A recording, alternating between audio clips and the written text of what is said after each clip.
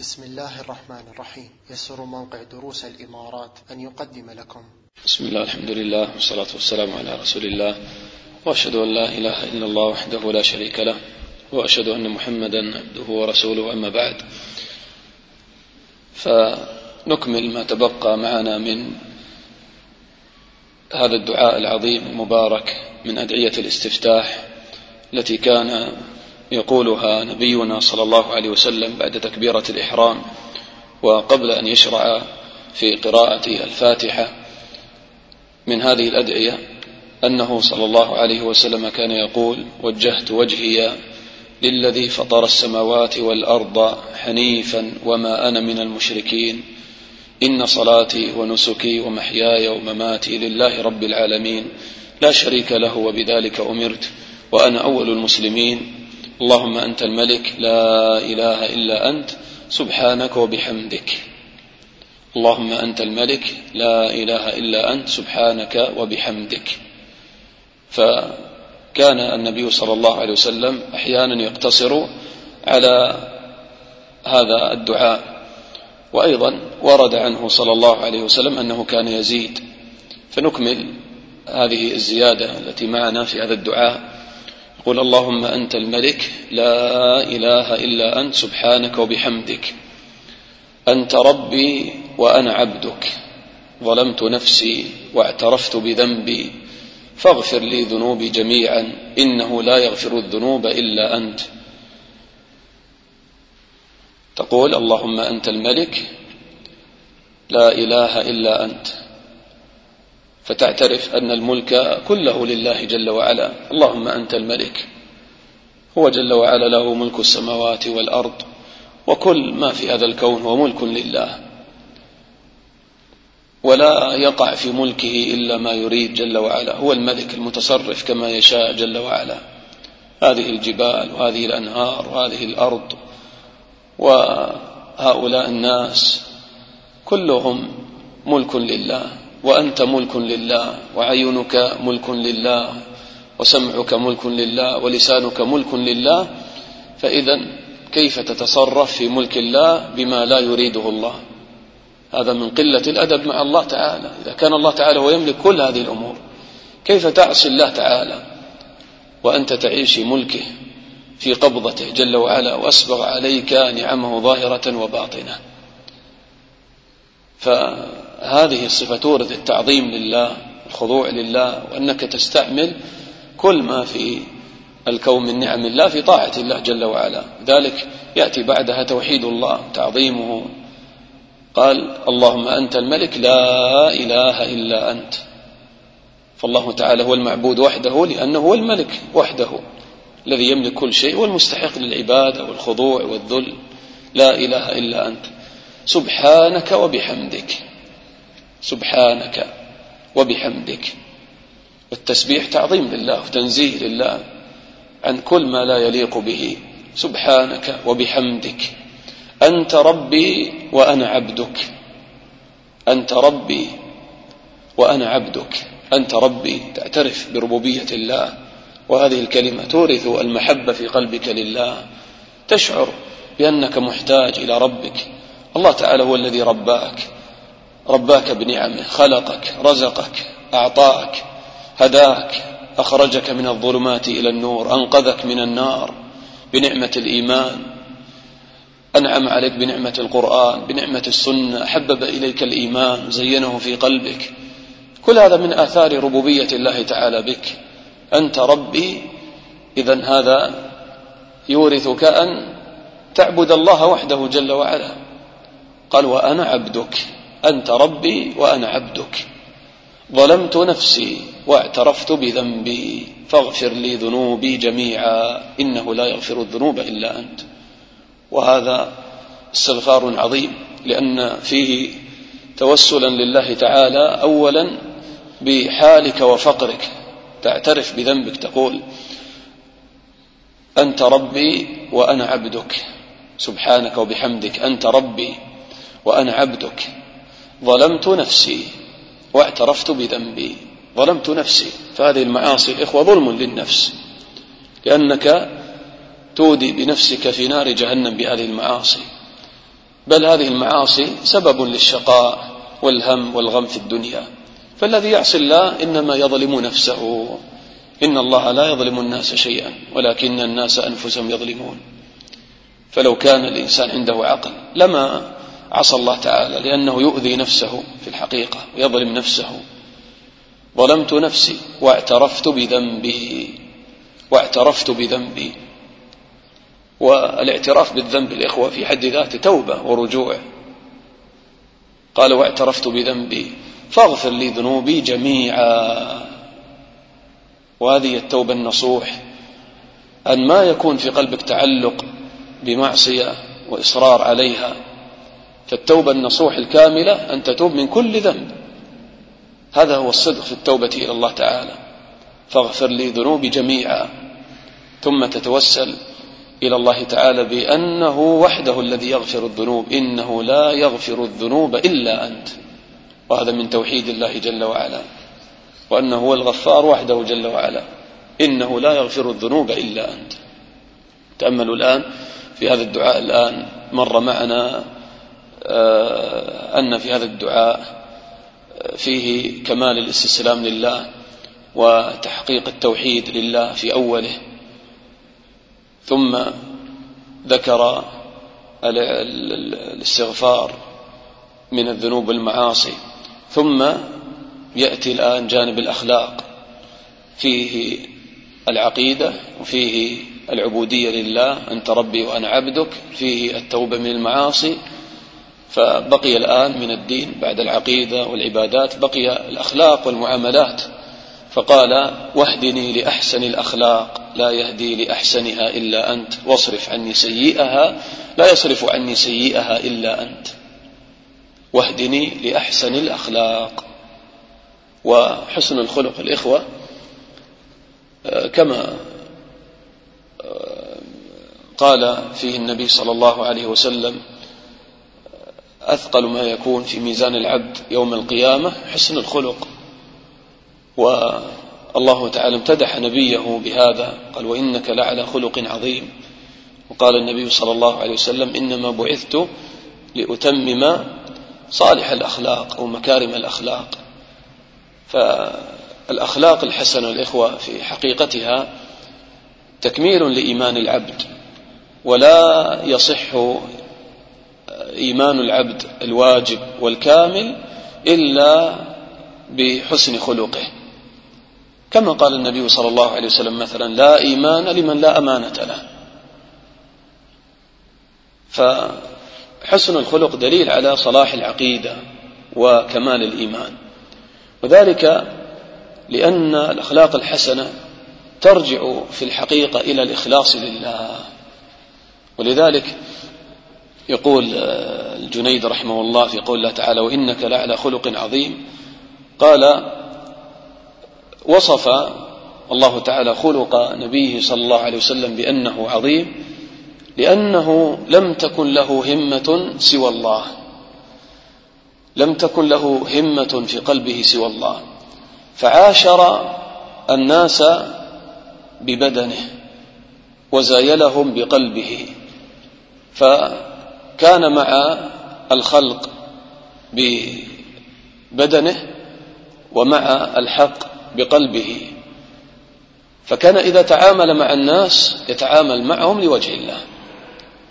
فمن السهل بعد ذلك إذا أساء إليك أحد أن تحسن إليه، لأنك تتعامل معه لله، لا تتعامل مع الناس وتنظر إلى حظ نفسك، تريد أن تنتصر عليهم وتغضب لنفسك. النبي صلى الله عليه وسلم ما غضب لنفسه قط.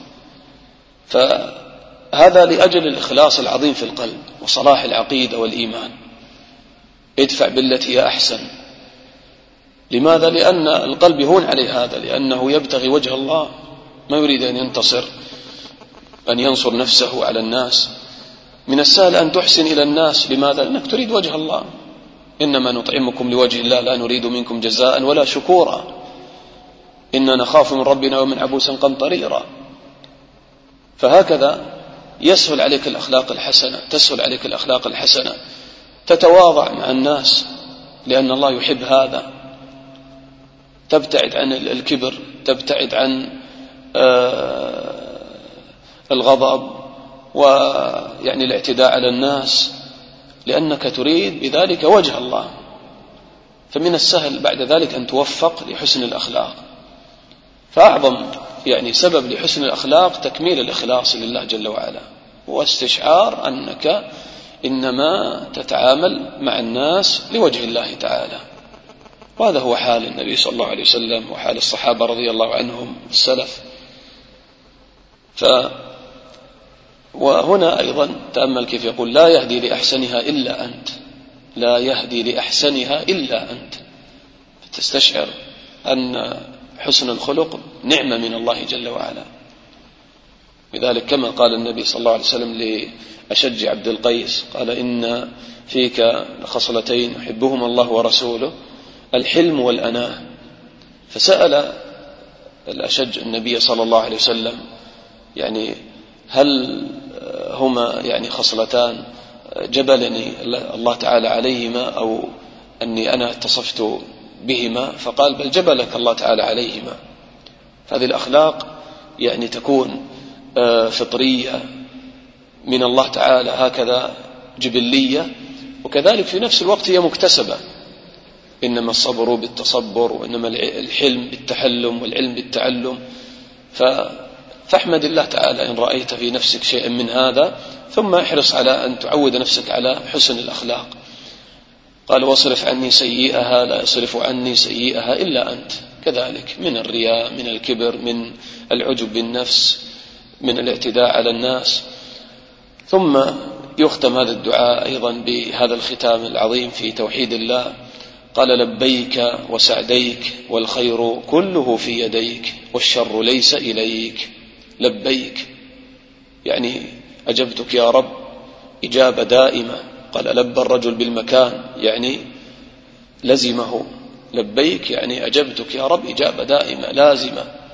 لبيك وسعديك، لبيك وسعديك يعني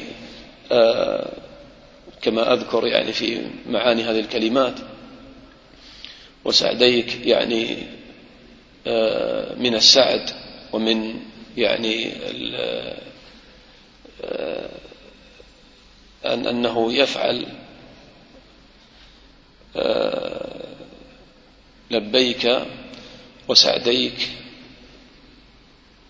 نراجع معنى هذه الكلمة، من يعرف معناها؟ نعم، طيب. لبيك وسعديك، يقولون إسعادا بعد إسعاد، لكن المقصد يعني كأن العبد يعني يعمل بطاعة الله فيكون في سعادة الله أعلم. قال: والخير كله في يديك، والخير كله في يديك والشر ليس إليك. فالعبد إنما يفتقر إلى ربه جل وعلا إذا أراد أي شيء. إذا أردت إيمانا، إذا أردت خشوعا، إذا أردت علما، إذا أردت عملا صالحا، إذا أردت توبة، إذا أردت مالا يغنيك عن الناس، الخير كله في يديك. إذا أردت شفاء، إذا أردت نعمة أي نعمة، فالخير كله في يديك والشر ليس إليك، والشر ليس إليك. فكل ما يقدره الله تعالى في هذه الدنيا فهو فيه الخير والمصلحة، والشر إنما هو نسبي بالنسبة للعبد إضافي. وأما بالنظر إلى فعل الله فكله خير، لأن الله تعالى لما يقدر الشرور التي في الأرض من خلق إبليس، من المصائب، من الذنوب، من يعني البلايا، فهذا كله لحكمة. لولا خلق إبليس مثلا لما كان هناك مجاهدة ولا توبة ولا جهاد في سبيل الله ولا أمر بمعروف ولا نهي عن منكر، في ذلك مصالح عظيمة. فتعلم أن ليس في قضاء الله تعالى شر محض أبدا، وهذا يجعل العبد دائما يطمئن بقضاء الله وقدره. فإذا ابتليت بمرض، بمصيبة، بأي شيء، تعلم أن هذا فيه خير إذا رضيت بقدر الله، وتعرف أن هذا فيه تكفير لسيئاتك، فيه رفع لدرجاتك إن صبرت على هذا. فأنت الفائز في النهاية. قال والشر ليس إليك والمهدي من هديت، والمهدي من هديت.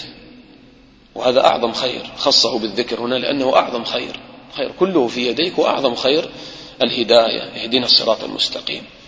وأعظم سبب لنيل الهداية أن تلجأ إلى الله، والمهدي من هديت، اللهم اهدنا في من هديت. ذلك قال اهدنا الصراط المستقيم صراط الذين أنعمت عليهم، أنت الذي أنعمت عليهم بالهداية وبالرحمة والجنة والسعادة. كذلك يقول هنا والمهدي من هديت. إذن تقول لبيك وسعديك والخير كله في يديك والشر ليس إليك والمهدي من هديت، أنا بك وإليك. ما أجمل هذه الكلمات، أنا بك وإليك. أنا بك يا الله، أنا بالله، يعني هذه الباء لماذا تدل على ماذا؟ الاستعانة. أنا بك يعني في كل أحوالي، في كل حركاتي وسكناتي فأنا الفقير، ما أستطيع أن أتحرك حركة ولا أن أفعل فعلا إلا بقوتك بقدرتك بتوفيقك يا رب. أنا بك. وهذا فيه تقرير لقول الله تعالى وإياك نستعين. وإليك يعني أنا إليك دائما في كل أحوالي، كما قال إن صلاتي ونسكي ومحياي ومماتي لله رب العالمين. فأنا إليك يعني متوجه إليك، مقبل إليك، سائر إليك في كل حياتي، في صلاتي، في سائر أحوالي، فإنما أعيش هذه الدنيا وأنا أسير إليك يا رب. فما تضيع نفسا في غير ذكر الله. هذه هي الحياة الحقيقية الإخوة، لما تكون سائر إلى الله تعالى في كل أحوالك. أنا بك وإليك، هذا فيه تحقيق إياك نعبد وإياك نستعين. لا منجى ولا ملتجى منك إلا إليك.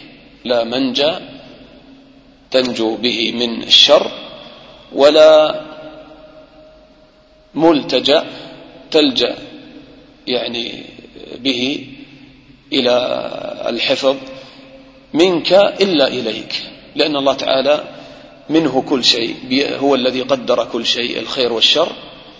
وإذا هربت من الشر وهربت من العقوبة وهربت من غضب الله ومن النار فإنما تفر إلى الله. فأنت تفر من الله إلى الله، تفر من غضب الله إلى رحمة الله، تفر من سخطه إلى رضاه، تفر من عذابه إلى جنته.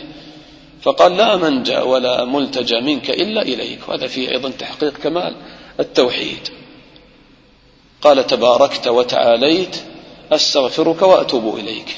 تباركت كثر خيرك، كثرت بركتك وتعاظمت بركتك. وتعاليت لك العلو بذاتك على عرشك، ولك العلو بأسمائك وصفاتك وإنعامك وإحسانك. أستغفرك وأتوب إليك. فهذا دعاء عظيم الإخوة، دعاء جليل من أدعية الاستفتاح. نعيده مرة، ثم يعني الآن لما تسمع شرحه وتراجعه في بعض الكتب في الأذكار من السهل أن تحفظه. أما إذا تركت يعني حفظه الآن ربما يفوتك حفظ هذا الدعاء في كل حياتك. فاحرص على أن تحفظ هذا الدعاء، تطبقه في هذه الأيام في صلاتك في الفريضة أو في النافلة، فيعني تفوز بهذه يعني المعاني العظيمة البديعة في الإيمان. وجهت وجهي للذي فطر السماوات والأرض حنيفا وما أنا من المشركين، إن صلاتي ونسكي ومحياي ومماتي لله رب العالمين لا شريك له وبذلك أمرت وأنا أول المسلمين.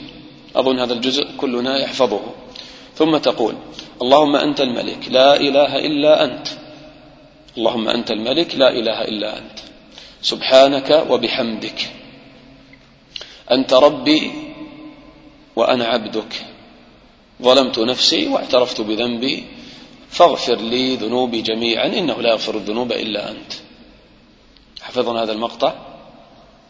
اللهم أنت الملك لا إله إلا أنت، سبحانك وبحمدك، أنت ربي وأنا عبدك، ظلمت نفسي واعترفت بذنبي فاغفر لي ذنوبي جميعا إنه لا يغفر الذنوب إلا أنت. يلا من يعيد هذا المقطع؟ نعم يلا.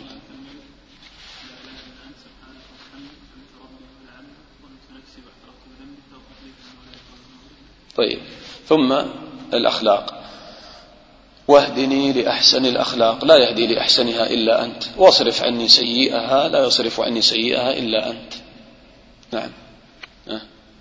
طيب أكمل يا شيخ.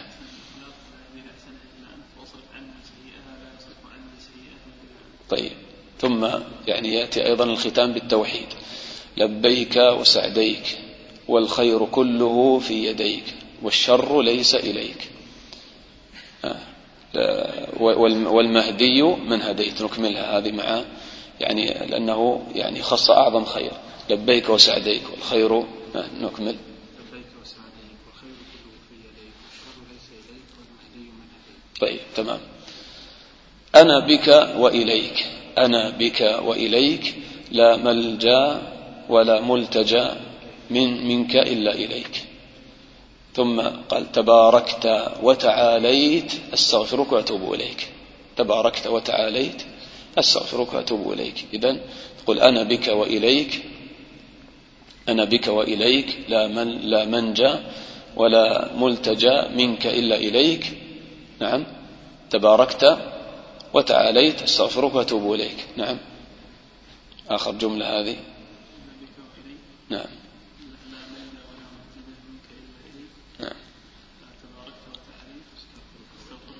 يلا من يعيده كاملا؟ يلا جربوا، إذا أنا ما حفظت إلا الآن يعني. يلا.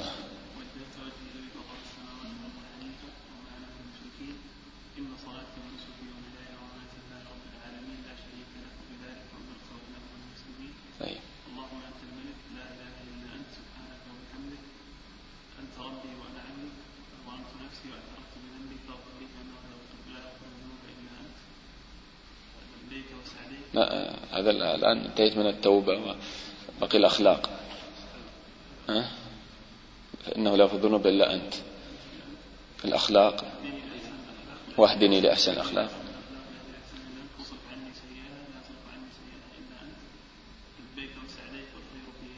والخير كله في يديك والشر ليس إليك. أنا بك وإليك. لا، والمهدي خص أعظم، ذكر أعظم خير. والمهدي أنا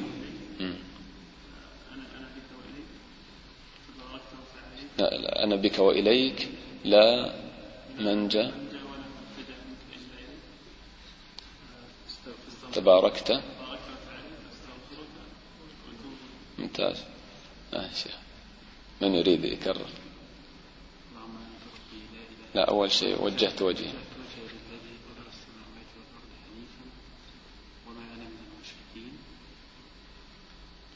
إن صلاتي لا شريك له وبذلك أمرت وأنا أول المسلمين. اللهم أنت الملك لا إله إلا أنت ظلمت نفسي. سبحانك وبحمدك أنت ربي وأنا عبدك ظلمت نفسي وأخطأت ذنبي فاغفر لي ذنوبي جميعا إنه لا يغفر الذنوب واهدني لأحسن الأخلاق لا يهدي لأحسنها إلا أنت واصرف عني سيئها لا يصرف عني سيئها إلا أنت.